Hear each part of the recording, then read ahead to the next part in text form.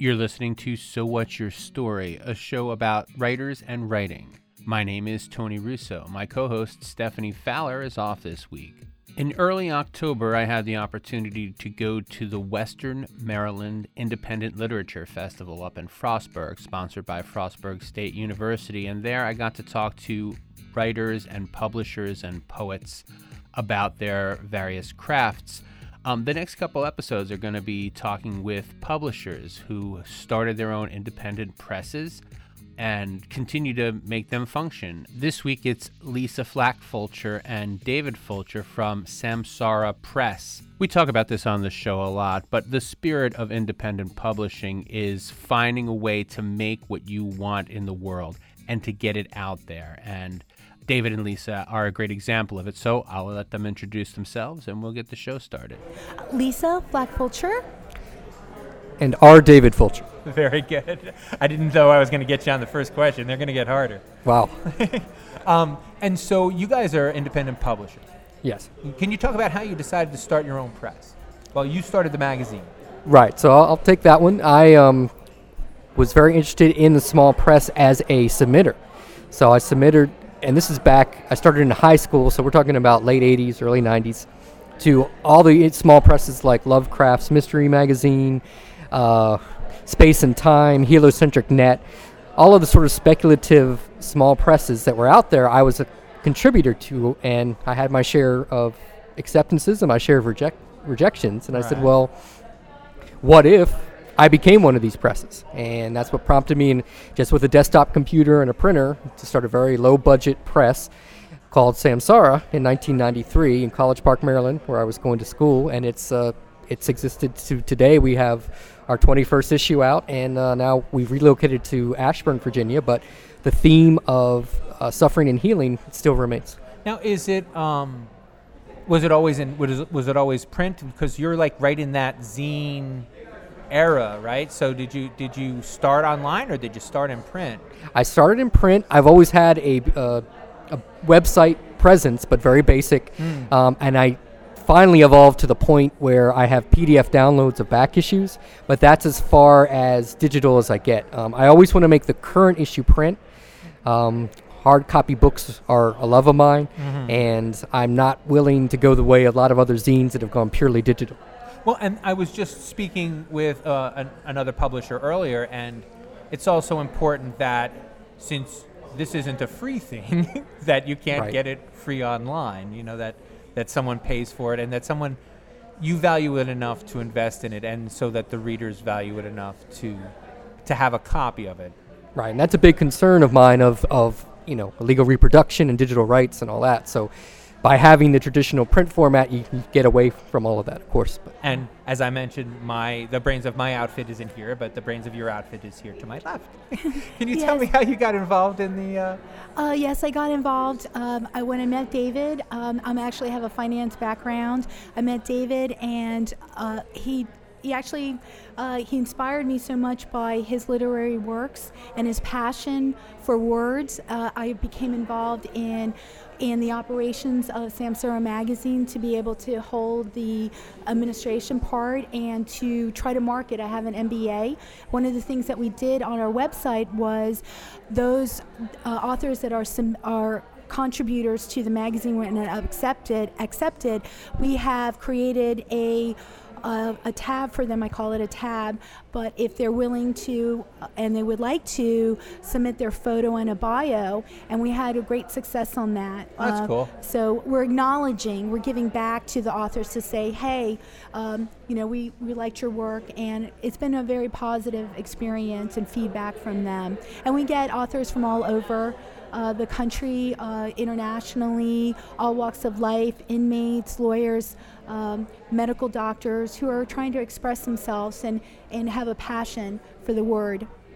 And so first of all, it took me, I'm not going to lie, I couldn't make the connection of the name until you said suffering. But then, yes, Philosophy 102 came back or whatever. So can you talk to me a little bit about how you decided to name your press and that connection, and of all the things you could have chosen, why you chose Samsara? Yeah, no problem. At the time, like I said, I was in college, so that was probably when I was learning the most about world religions, and I actually had at that time they offered an entire course on Joseph Campbell, who wrote things like The Hero with Many Faces and Right. 1,000 Faces. I'm sorry, and he looked for the commonality across all religions, and I had come from a very traditional Christian background, and I found it fascinating, and that got me into reading Siddhartha and some of the Zen and Eastern teachings, and I love this idea of samsara, which was just this continual cycle of suffering and rebirth until you achieve enlightenment. And I said, wow, that is the title, and that's I went from there. And then you ask for so everything in the magazine is on that theme. Everything in the journal is on that theme. Yes. And how does that affect your reading periods? Like you're getting all of these stories, and you have the suffering as a larger theme, but then I would expect in the journal you kind of narrow that by your choice of submissions. Well, I actually look at it a different way. I try to accept as much diversity in the issue as I can. So if I get an addiction story or, from a recovering addict, I don't want to fill the whole issue with that. So I'll find something about political suffering. So I really try to make it as within that topic as diverse as possible. And what is your reading period like? Are you the only reader? Do you both do the reading? What's your submission process? Yeah, I primarily do all of the content review and decisions on what's acceptances and rejections for the magazine. Lisa's great with the operational and the correspondence and the I guess you call it the marketing of the managing website. side of Right. the brand Yeah. and the magazine. So I leave it up to our David Fulcher, as he has a minor in English, and I count on his expertise in that.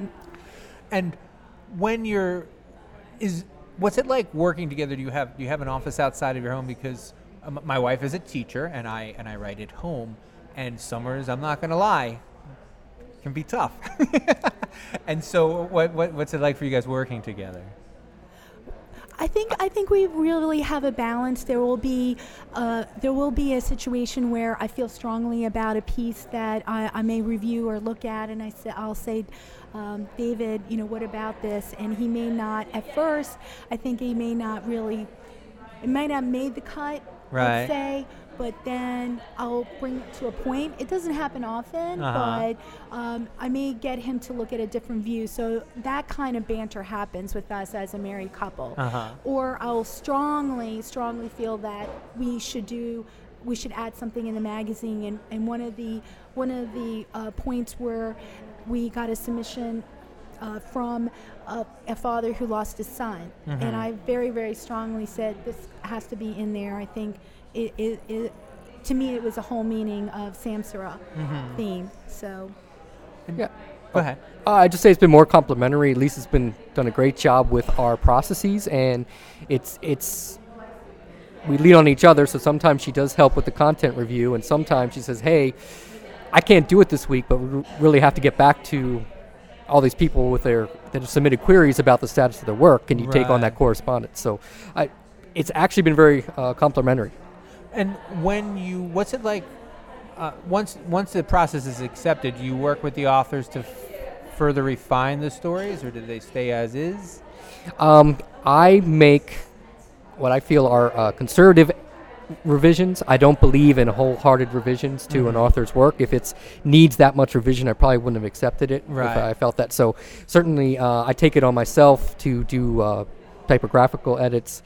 Sometimes I'll change the semantics of a sentence or a dialogue, but I don't do multiple iterations. I just haven't had the time to and that's the thing about riff back and forth with the author. So. A small press like that, you have to you have to be lean and make your best choices you can make. Absolutely. When you can make them. Yeah, you get it. So. And there's a lot of time and effort. I don't know if folks know, but even one publication, it takes months to get together. We went from twice a year to once a year for that, so that we have that time to do that, because it's not a full time, not a full time thing that we do. Right. So it does take time And it's a passion because you're financially contributing to that for yourself, for us. Right. And that's what else I wanted to talk about, because I do a couple of podcasts, and I have a writing day job, but then like what I would call my writing, as if the other stuff wasn't my writing, often has to take a back seat. And how do you balance the writing that you want to do for you with the writing that you need to do for the magazine, for the journal? I think that David will be spurned. There's a lot of multiple goals that you're trying to do throughout the year, professionally, personally. But what I see from David is that he will actually look at book contests and to get his name out and to get recognition. So when something like that happens, it'll have a target date. So he'll end up being able to schedule himself to do that. Right, I would say Samsara is the ongoing work, but then contests really give me a goal to strive for to get a new story out on my own. So. And he's been accepted in a few Halloween trilogies, and also our famous one was at the New York Book Festival. Oh, that's super cool. And so, what's your genre when you're writing for you? So that's really interesting, and I think it's kind of how I approach Samsara, but I kind of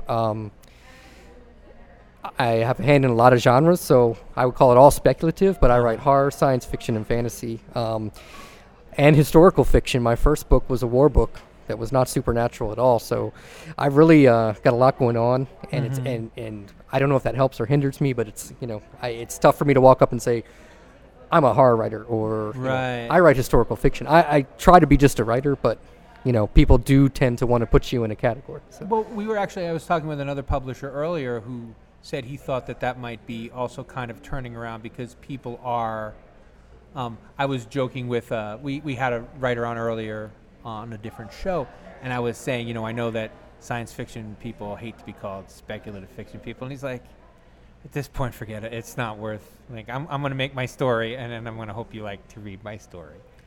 Yeah, and it doesn't account for blends. I mean, to me, the original or the best example of the sci-fi horror blend is Alien. And I have a lot of stories that are set in outer space, but are have a horrific ending. So, or a creature or whatever. So I think too, especially with some great series like Stranger Things and all that, I think that people are becoming more genre agnostic, I guess, which allows you to blend more than you used to be able to. And the other thing that I wanted to talk a little bit about was this idea of a topic and a so I'm by trade a journalist. A topic and a deadline, yes, that's all I need to write. But without those, it's really, really hard to just say, I think I'm going to write about this now. That always amazes me about other writers who are like, I think I'll write about this. I'm like, no, you have to tell me what it's about, when it's due, and how much you will pay me to write it, and then that's when the magic happens. Right, and that's really when things turned around for me, when I got contest-driven or deadline-driven for a publication I really admired. Then I had that goal out there and I could work towards it. But if it's just a random Saturday, it's tough for me just to go to the basement and say, I'm going to write today. Right, it's not have a goal in mind. So. And I think that it might help focus you more anyway, because for me, I have different ideas. I have different. I'm a turn of phrase stealer, or somebody will say something to me, and I'm like, okay, well, when that's ready, it'll be cooking up here. But I need that prompt a lot of times. So this is what the story should touch on, not what it's about, but just point me in a direction. Yes. I think also just being in a very congested and fast-paced environment with the Washington metropolitan area, it's hard to take that breather, that focus that you need. Yeah. And David, actually, I was thinking he spurned. I've gone through a personal crisis where I'm actually writing some of my feelings and memoirs about addiction, and I started that, but I'm getting pulled in different directions, especially when you have work priorities. And I feel like you really need that time to sit, even if it's for a certain amount in the afternoon. But your mind is kind of convoluted with other things. So it's finding that peace inside yourself, or that time to decompress and say, how am I feeling about this, in order to write. Because if it just doesn't, for me, happen. I can't go from 0 to 100. I need to slowly go into my thoughts and my feelings and what I want to convey and the structure of it. And I guess also translate it Yes. from what you're feeling into words that other people might understand. Oh, most definitely. You hit it on the nail. Yes. And so, as your journal has developed, what are some of the big time changes that have happened? There are obviously going to be the technological things we said, things like the website, but have the submissions improved, for example, or what are some of the big changes that have taken place over the?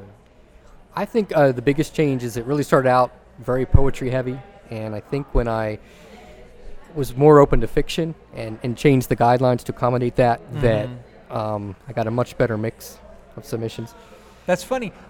I'm also kind of not a poetry person at all, so poetry is always kind of the last thing that I'm looking to read. So, was it poetry heavy because you were getting more poetry, or was it poetry heavy because that was what you were more drawn to at the time? I think it was poetry heavy because my whole writing career started with poetry, and then became fiction, and I think the magazine followed suit. Which is a funny way to go, but your publications mirror yourselves, of Absolutely. course. And especially given the amount of work you have to do to put something like that, you may as well be doing stuff you like. Because I heard an interview with a famous television producer, and I can't remember his name, but it was like Chuck Lorre or somebody like that. He do a lot of sitcoms or whatever, and whoever it was, he said, make the show you like because they're going to cancel it anyway. Well, Yeah. hopefully they don't cancel Samsara. But Yeah. Right, but the idea is you Right. may as well do the work because you're the one it falls back on eventually. Like this success or failure is yours. So to make sure you're choosing things that, well, if this fails, I don't care because I felt the world needed this. Yes. I think in terms of operation, one of the challenges is keeping the web page not static. How to keep it engaging, and what avenues that you can share and highlight the authors. So one of the things that we have implemented was a page for those authors that were submitted in Samsara magazine. If they like, they can provide their photo and a bio, and it was a Right. very positive response. Does our website need more work? Most definitely.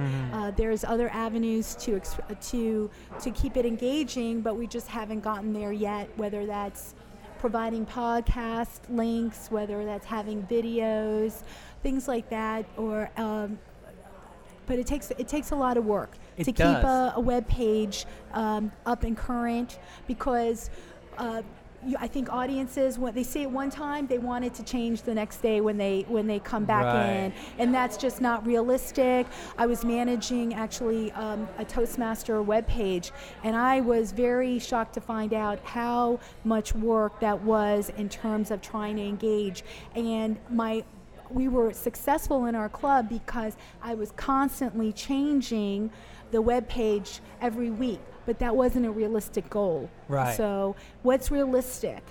I know that when I go to a site for a publisher's site, I just want to see that it fits the screen.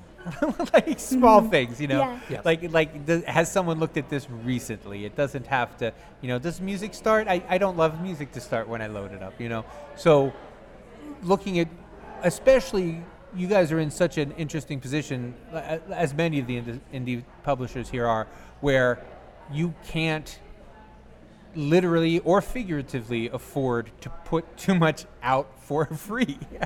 And so it's finding the balance is what's going to make us look like we know what we're doing, but also give us value that we can still sell, not giving away things that normally we would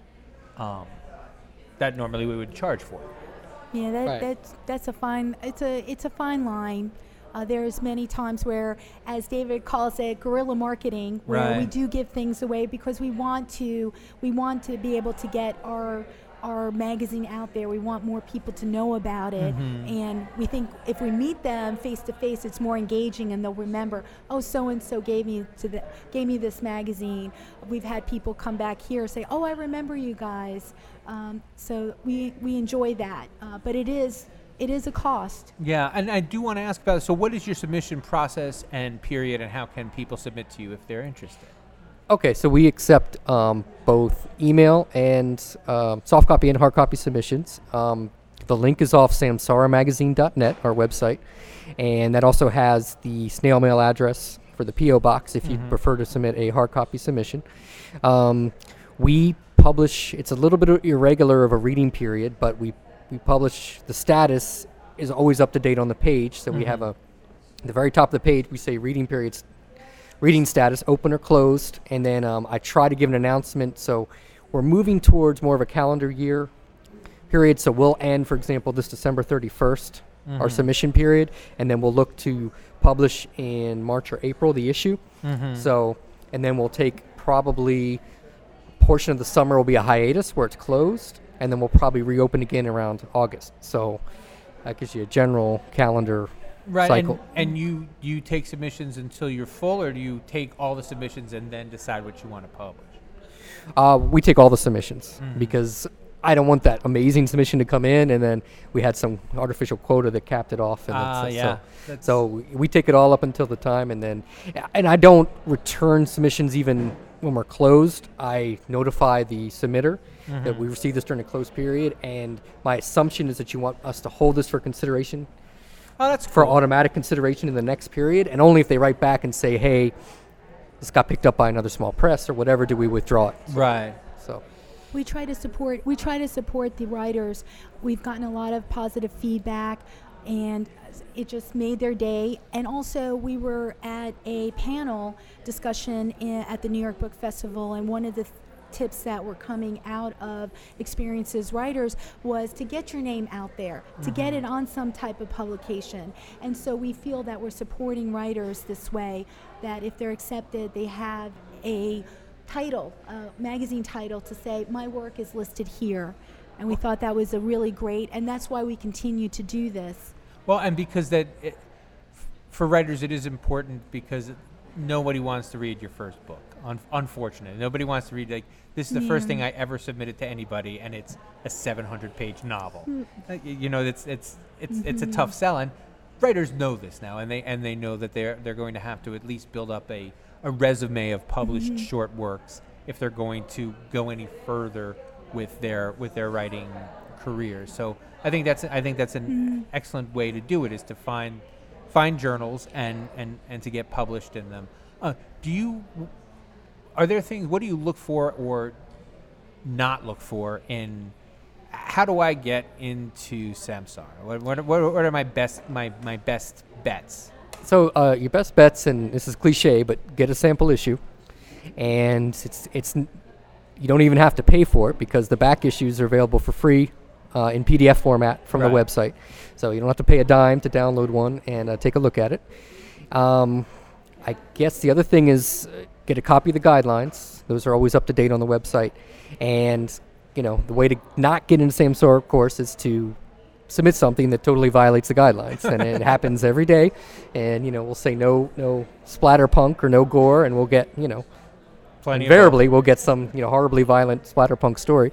And the guy's shocked when it's rejected. So, other than that, I mean, it's these are kind of the things you would do with any zine. You do your research. You could even, and it's kind of sneaky, but you could look at the stuff that I write, and that, as the primary, content editor, you could also see what appeals to me. So there's a lot of, ways you can be very well informed about the publication before you submit. So. And what do you do about design? Do you guys do design in-house? Do you have to get that? We, so I do accept artwork, and in a way I do that to get some cheap design. Right. so a lot of that artwork that's submitted becomes our cover, and some inline art. I would have to say that we're a very clean design, so it's mostly text heavy, and there's not a lot of bells and whistles. So if you're looking for a really slick zine, it's probably not Samsara. It's very utilitarian. But that being said, we've had some beautiful covers, and that's because of the contributors. And how do you select? How do you select the covers together? What's the process for cover selection? Do you lay out all the art, or do you know it when you see it, or? I think it's been mostly myself. We haven't reviewed a lot of the artwork together, and partially is, although I try to encourage it in the guidelines, I don't get a lot of art. So it's not uncommon for an issue to only have 3 or 5 options, for the cover art. And Lisa so far has left that up to me. I'll do the cover letter. So I try to put in something that's engaging of who we are. Right. In the first cover page, and a photo of us to get people to kind of connect with us. Who are we? Right. And so that is mine. It's limited, but that's where I come into play. So that's my domain, the cover letter on there. And of course too, as again, there's cost involved. So when we publish this, we have to, the more bells and whistles that you have, the more cost it happens. It increases. So in some ways, in order to contain those costs, we're not so fancy. Yeah, Right. specifically, like a lot. If we get a cover art that we like and it's in color, then that may be our only color page. That first that page, and then everything else inside is black and white. So it's very real, the cost aspect. And So talk to me about the future for Samsara and also for indie journal publishing. I think at least for Samsara Magazine, I would like to have it probably. Nowadays, I think the web pages are very diverse, so it's really looking at that and seeing what catches the eye. I think maybe our web page may not be what really it should be, but I do want to give kudos to David. He's a coder, so he actually, it's not a template. It's he coded all of that himself. But again, it's sort of, I think, a 1 or 2 dimensional. Nowadays, there's a lot of pop-ups and things that occur, and info icons and things like that. So I see ourselves trying to get to another level with that in terms of the web page. I think the web page is really an important aspect of it in terms of the operations. What I'd really like to see is a spin-off from the actual issue itself. So something like an anthology or an annual contest, but things that are driven by the content of these contributors, but they're special editions. So more. I almost said more of the same, and that's not how that's not the right phrase, but. You're sticking with the genre. You're just trying to hope to put out more issues, I guess. Like more. Right, and a more sort of consolidated volumes that may make up. I'd love to do something like the first 10 issues, and have a hardcover on it. That would be that would be amazing. So that's a much bigger production quality requirement and cost, but. I'd love to have something for perpetuity, sort of, as opposed to I don't want to say disposable, but a commodity zine, And the model so far has been successful because we get feedback and we get positive feedback. So I guess that's saying if it's not broken, don't fix it, right? So and a lot of many of our contributors are repeat contributors, and they've been with us for years. So, and we're glad to have them. So. All right. Well, thank you so much for your time. Thank you so much. Thank you, Tony. All right. Appreciate it. So What's Your Story was produced by Saltwater Media, an indie book publisher in Berlin, Maryland. Visit us at SoWhat'sYourStoryPodcast.com, where you can find past episodes, guest bios, show notes, and all sorts of fun stuff. You can subscribe to the podcast on iTunes, Radio Public, Stitcher, or wherever you get your podcasts. And remember, take a second and give us a great review. Tell your story.